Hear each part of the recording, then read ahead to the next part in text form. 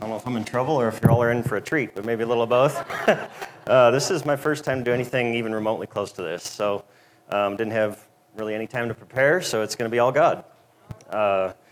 And I was just, when Jim asked me jokingly if I'd be willing to preach, I told him straight up, no. No, that's not what I do. That's not what I'm comfortable with. I don't know these people that well. I mean, thank you, Earl, for standing up for me. You know, we're connected in that way. But anyway, yesterday morning we'd gone fishing and just had a little time to sit and soak. And Lord just kind of, his peace came over me, and he's like, well, you got a story to tell. You know, I want you to talk about me. Talk about God. That's the title of what I want to talk about, is talk about God. And anybody can do this. The Lord gives us each a story. He gives us each a book, a story to tell, a life to live, and it's all for His glory. With that, you know, the question can be asked, why are we Christians? You know, why are we living the life that we live? And I fully believe that as Christians, God writes His story through each and every one of our lives. And I've got a story to tell. I'm going to share a bunch of that. But I just want to encourage everybody to think about that as we go on here. As many of you know, I'm not from around here. I was born and raised in Minnesota. And grew up on a farm. Was never, ever, ever, ever going to leave Minnesota. Nothing was going to pull me out of Minnesota. And, you know, I had graduated high school, started a job, automotive mechanic. Of course, I lived on the farm and loved every aspect of the farm work. Look forward to planting and harvest, especially. Harvest was my passion. And 20 years old, the Lord tugged on my heart. This is right after Hurricane Katrina came through. And the Lord tugged on my heart. Goodness, that's a long time ago, 14 years now. I want you to go. I want you to go help with some of that relief. And it was that following, he told me that. I'm like, you know, the hurricane come through on a Sunday morning, if I remember right. And the Lord tugged at my heart that following week. And before the next Sunday, I just knew that I was supposed to go help somehow, some way. And the call had come through the denomination of the church that I was with, that there was another church, similar denomination, that was going to facilitate some relief efforts. And they had put out a call to anyone able to come help, and our church responded and started putting together a team and announced that following week. I mean, it's very, very quick, very, very, very quick. And I just knew that I was going to be on it, and I basically signed up before I told anybody. And to make a long story short, that was it really transformed my perspective on what God is able to do with just a regular person. We went down, and there's a lot of tree damage. We just simply opened up driveways, cleared a few trees off of homes. But the most amazing thing I ever witnessed was how well that church had come together to help that community in that time of need. They literally opened the doors. The volunteers come pouring in, and we set up cots and sleeping bags, and food came from somewhere, and they prepared it off in the corner and fed all the volunteers. And it just, you know, we got the carpet stained and stuff. You know, we lived there, and we based our operation out of there. Thankfully, the church building we went to wasn't badly damaged. They had a lot of cosmetic stuff, but it was still fully functional. It was just north of New Orleans, a little town called Covington. And it was from there that we based our little operation, and literally hundreds of volunteers came and poured in through that facility.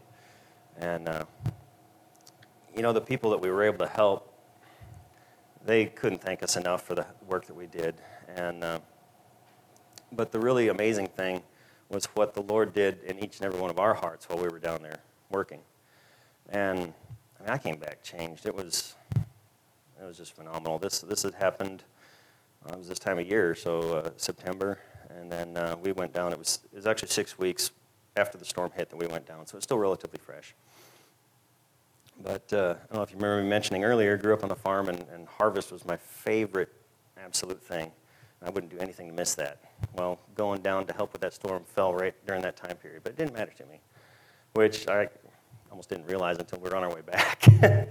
And but the neat thing is, we were only down there for 10 days, but we got back home and there was some weather and stuff that had moved in, and harvest had gotten postponed, like just for me. And that was, it was kind of like some little confirmation between me and God.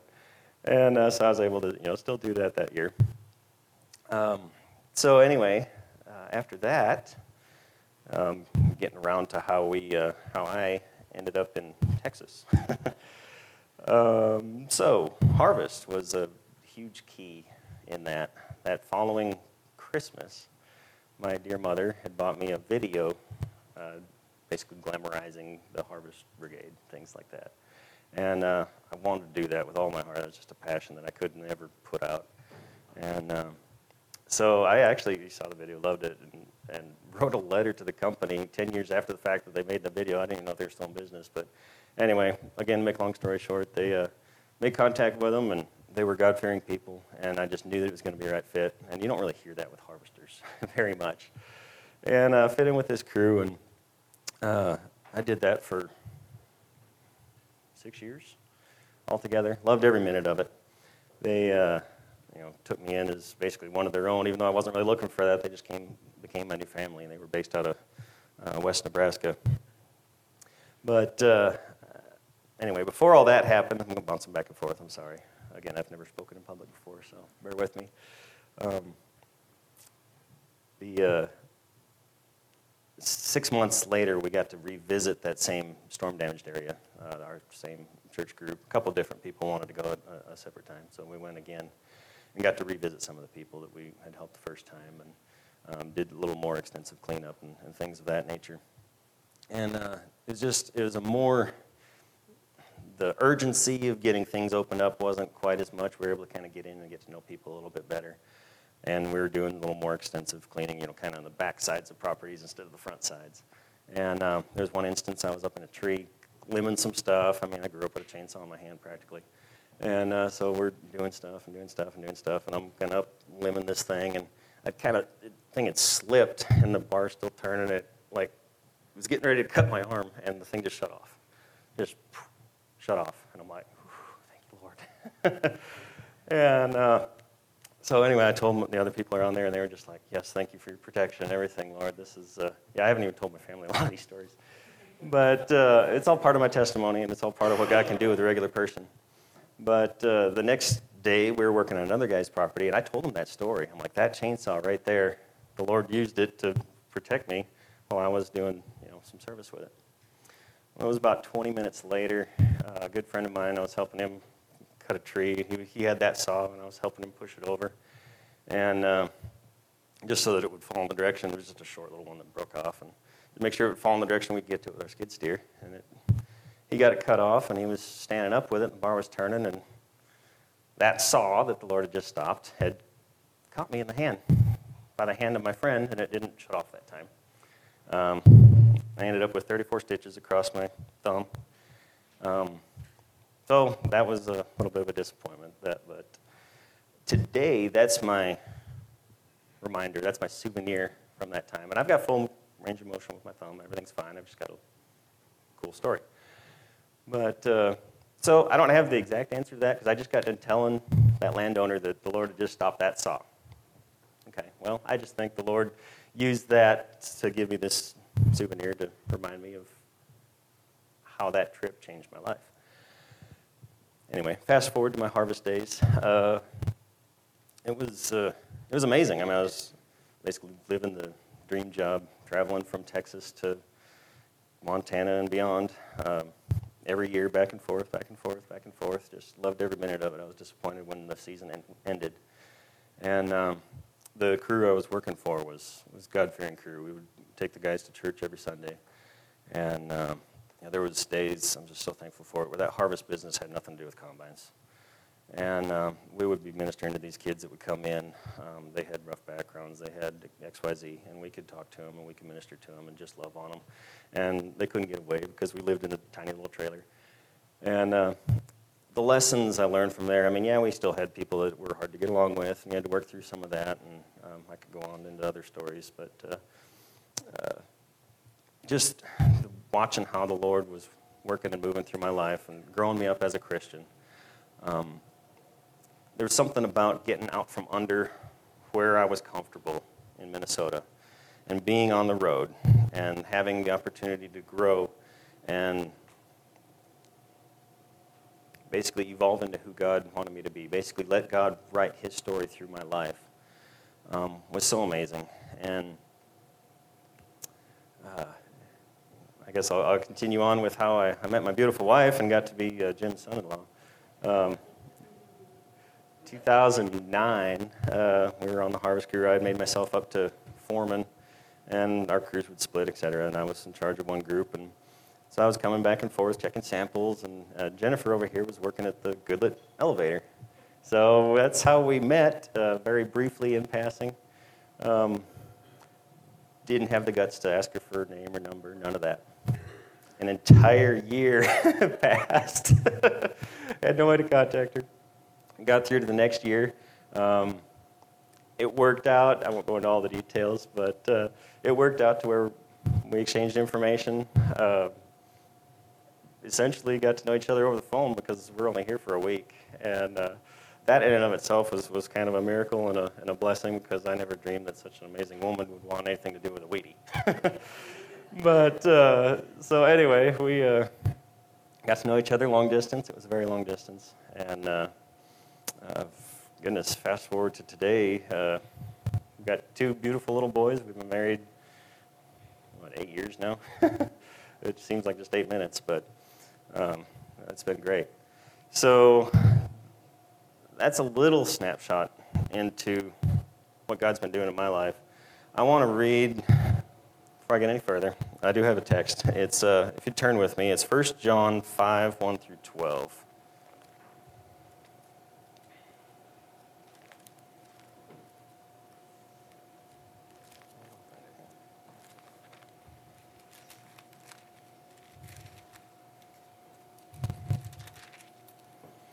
All right, the heading there is Faith in the Son of God. And this, if you remember back to my first question, I just wanted to talk about God, and I wanted to ask the question, why are we Christians?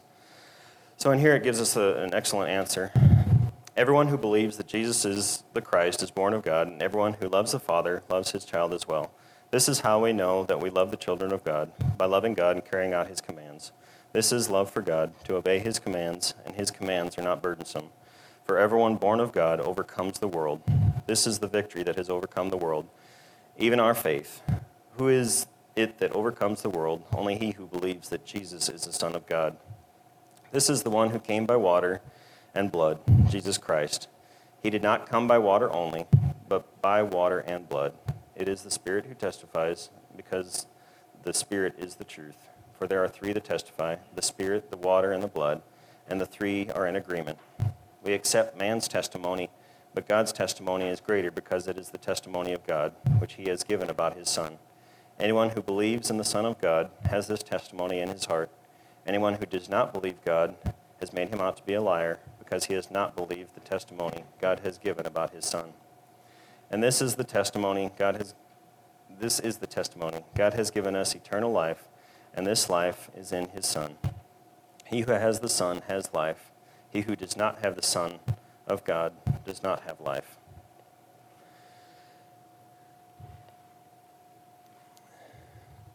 So the reason I wanted to share a little bit about my testimony is, quite frankly, because God works through it, and we can honor God in the ways that he's worked through our lives. It's not comfortable for me to stand up here and talk in public, let alone whatever I'm talking about, but God just gave me peace saying, you can talk about me through talking about you. And, I've been on this earth 35 years, and, I feel like there's going to be a lot more to come and a lot more to go. But I want to raise my kids, my young boys, and encourage them to let God write more of his story through their lives. And it doesn't matter if you're 1 month or 4 million months, God's not done. I mean, he's going to just continue to work and continue to go. And for the older generation, I mean, God's been working in your lives. He's got things to say through your life that people need to hear. And I just want to encourage you to do that within your own families, within your own friends, within your own circles. Just simply, God writes his story through your life, and how does your story read? I've been reading through the Bible just very, very slowly. My devotional time is not probably what it should be, but I've been diligent with it. And it took me about 4 years, but I made it through the Bible cover to cover. And then I got to the end and was like, what now? And there's tons of great devotionals, and I fully intend on getting into several of those at some time. But I just started over. I started over reading the Bible. And I'm just really taking my time and digesting what's in there. And I can't help but compare part of my story and part of what God uses to communicate him, but through the people in the Bible. And a couple that really point that out to me here recently is Joseph. When he was sold into slavery, sent to Egypt. I mean, I'm sure he never, ever in a million years thought that he would end up in Egypt as a slave. I mean, he was comfortable with his people, with his family. Life was going good. They had the sheep going on, and he was going to, be rocking and rolling in that way. And there's nothing wrong with that. But God took this regular person and put him in a place to make an extraordinary difference. And I can just kind of briefly outline his story here, particularly after he gets to Egypt, starting in Genesis 37. I'm just going to paraphrase here for a little bit.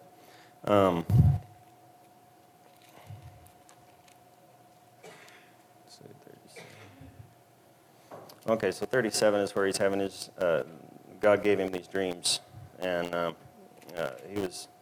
God was working in his life before he even knew what was going to happen, which I think is totally cool.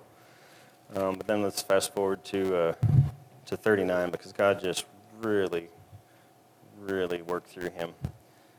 Starting in verse 2. The Lord was with Joseph. This is after he got to Egypt and was sold into slavery. The Lord was with Joseph, and he prospered. He lived in the house of his Egyptian master. And his master saw that the Lord was with him, and that the Lord gave him success in everything that he did. Joseph found favor in his eyes and became his attendant.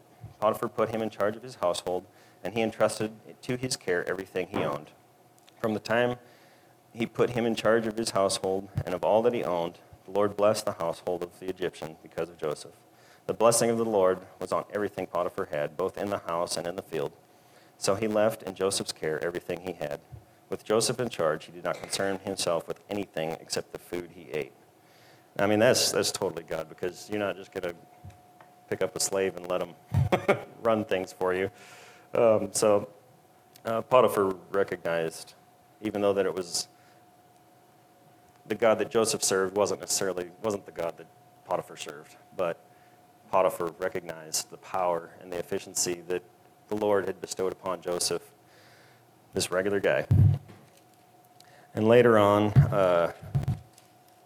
Joseph got framed for something that he didn't do and ended up in prison. So, sold into slavery, basically running Potiphar's house, got into a bad situation that wasn't his fault, and ended up in prison. But even in prison, verses 39 or chapter 39, 20 through 23, Joseph's master took him and put him in prison, the place where the king's prisoners were confined. But while Joseph was there in prison, the Lord was with him. He showed him kindness and granted him favor in the eyes of the prison warden. So the warden put Joseph in charge of all those held in prison, and he was made responsible for all that was done there. The warden paid no attention to anything under Joseph's care, because the Lord was with Joseph and gave him success in whatever he did. I just think that's really cool. The story actually goes on again. There's a couple years transpire. He has some dialogue with the cupbearer and the baker, and he helps them out in prison. And the opportunity comes up for Joseph to interpret a dream for Pharaoh. And the cupbearer didn't really hold up his end of the bargain about helping Joseph out in that point. But nonetheless, Pharaoh hears that Joseph is able to interpret dreams, and Pharaoh has this dream that's just really bugging him. So he calls on Joseph, and Joseph is able to interpret the dream only by God's power. And it goes on to say in 41, so after all that,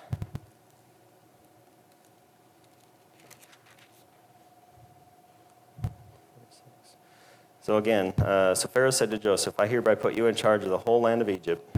Then Pharaoh took his signet ring from his finger and put it on Joseph's finger. He dressed him in robes of fine linen and put a gold chain around his neck. He made him ride in a chariot as his second in command. And men shouted before him, Make way. Thus he put him in charge of the whole land of Egypt. Then Pharaoh said to Joseph, I am Pharaoh, but without your word no one will lift hand or foot in all Egypt. Pharaoh gave Joseph the name Zephaniah Phineh, and gave him Asinia, daughter of Potiphera, priest of On, to be his wife. And Joseph went throughout the land of Egypt. And Joseph was 30 years old when he entered the service of Pharaoh, king of Egypt. And Joseph went out from Pharaoh's presence and traveled throughout Egypt. And then this story is just fascinating. It's fresh in my mind, so that's what I wanted to share with y'all today.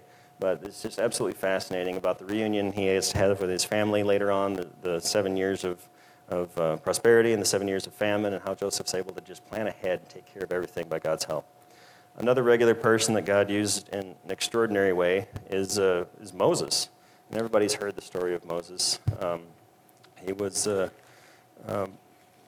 is later on, after the Israelites had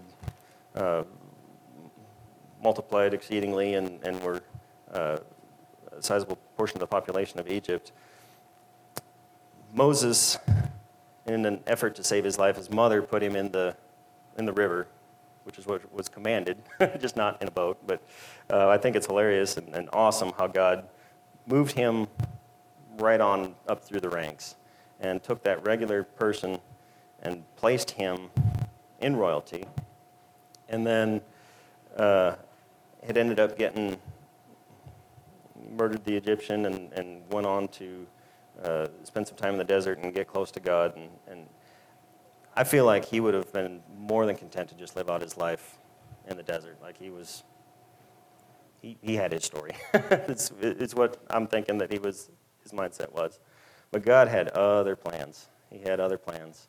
And from the point where he encountered the burning bush, it rocked his world. And Moses kind of had the same response I did to Jim. He's like, no, don't make me do it. No, I'm not going to do it. And I like how God and Moses actually conversed back and forth audibly. And I've never had that, and I'd probably be, shaking in my boots if anything like that ever happened. But I love how Moses, here, let me just read it right quick. Exodus 4.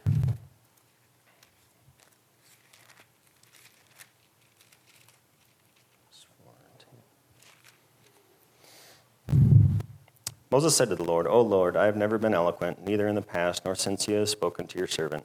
I am slow of speech and tongue. The Lord said to him, Who gave man his mouth? Who makes him deaf or mute? Who gives him sight, makes him blind? Is it not I, the Lord?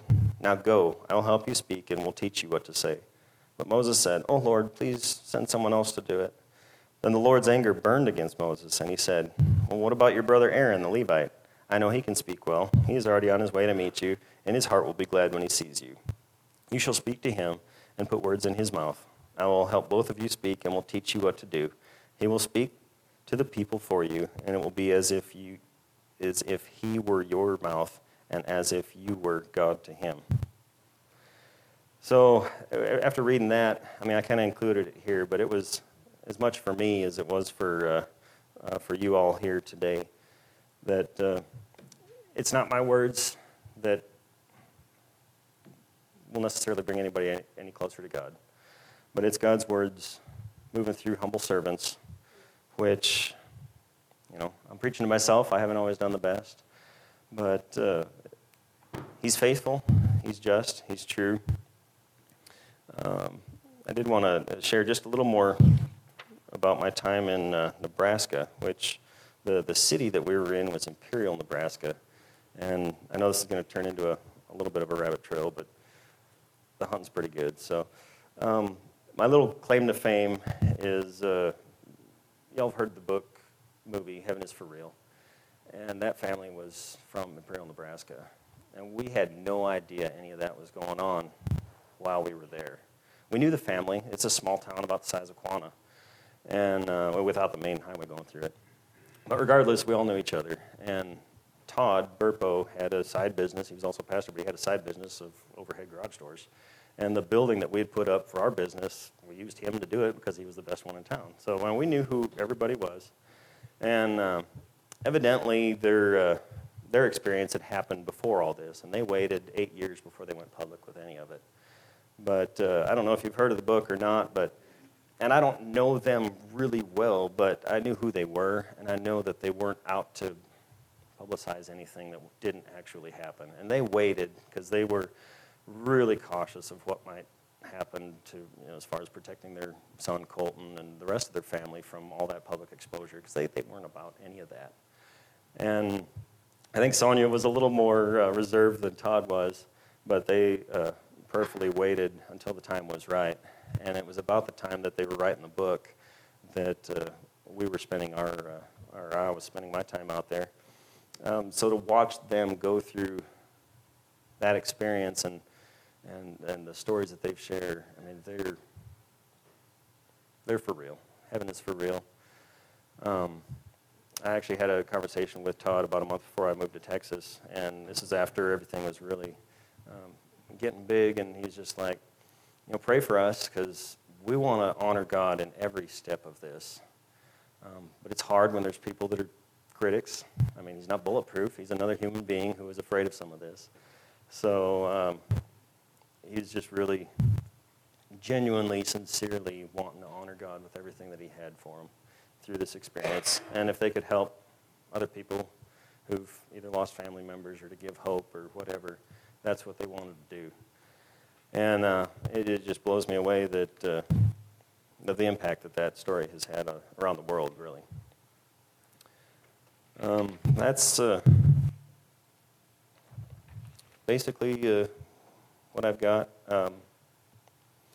This came to me this morning. This is just something to kind of sum up what I'm talking about here. And I knew this wasn't going to take long. Like I said, less than a day to prepare it. I've never done this before. But the Lord laid this on me. And I've talked to a few people. I've never had this happen to myself, but you hear stories where a person's life will flash before their eyes right before they get into a traumatic experience or a traumatic event. And like I said, I've never experienced this, but the Lord laid this on my heart this morning. If your life were to flash before your eyes, is there enough Jesus in there to give you peace about what you're going through? And that hit me. I mean, that's huge. Keep pressing in. Keep pressing into Jesus, because he's there for you, no matter what you're facing. Heaven is for real. So keep pressing in. I'd actually like to close with the same passage that we opened with, because it's incredibly important. 1 John 5, 1 through 12. And I'm going to go ahead and just honor the word here and read it through. And I want you to listen to it as well. Everyone who believes that Jesus is the Christ is born of God, and everyone who loves the Father loves his child as well. This is how we know that we love the children of God, by loving God and carrying out his commands. This is love for God, to obey his commands, and his commands are not burdensome. For everyone born of God overcomes the world. This is the victory that has overcome the world, even our faith. Who is it that overcomes the world? Only he who believes that Jesus is the Son of God. This is the one who came by water and blood, Jesus Christ. He did not come by water only, but by water and blood. And it is the Spirit who testifies, because the Spirit is the truth. For there are three that testify, the Spirit, the water, and the blood, and the three are in agreement. We accept man's testimony, but God's testimony is greater, because it is the testimony of God, which he has given about his Son. Anyone who believes in the Son of God has this testimony in his heart. Anyone who does not believe God has made him out to be a liar, because he has not believed the testimony God has given about his Son. And this is the testimony. God has given us eternal life, and this life is in his Son. He who has the Son has life. He who does not have the Son of God does not have life. I'm going to close with that. That's really heavy, but it's really important. Like I said, I'm just a regular person, but I love Jesus, and I want people to know more about him. And if sharing my story, living my life, just doing what I do, I manage maintenance for a peanut production facility. So, I mean, it's not exactly standing up front preaching the word, but I can still share the gospel without even using words. So it's all in how I let the Spirit work through me as I'm dealing with problems, as I'm dealing with people. It doesn't matter. It doesn't matter what you do. It doesn't matter how you live your life, as long as you live it for Christ. I've never sat with anybody and prayed the sinner's prayer, but I would like to extend that invitation to people this morning. If there's anyone in here who has never prayed the sinner's prayer to be born again and to guarantee your spot in heaven, I would like to extend that invitation to you this morning. It's never too late. This side of heaven, it's never too late. Heaven is real. There's a whole lot of people that love to see us all there. So, I thank you for this opportunity.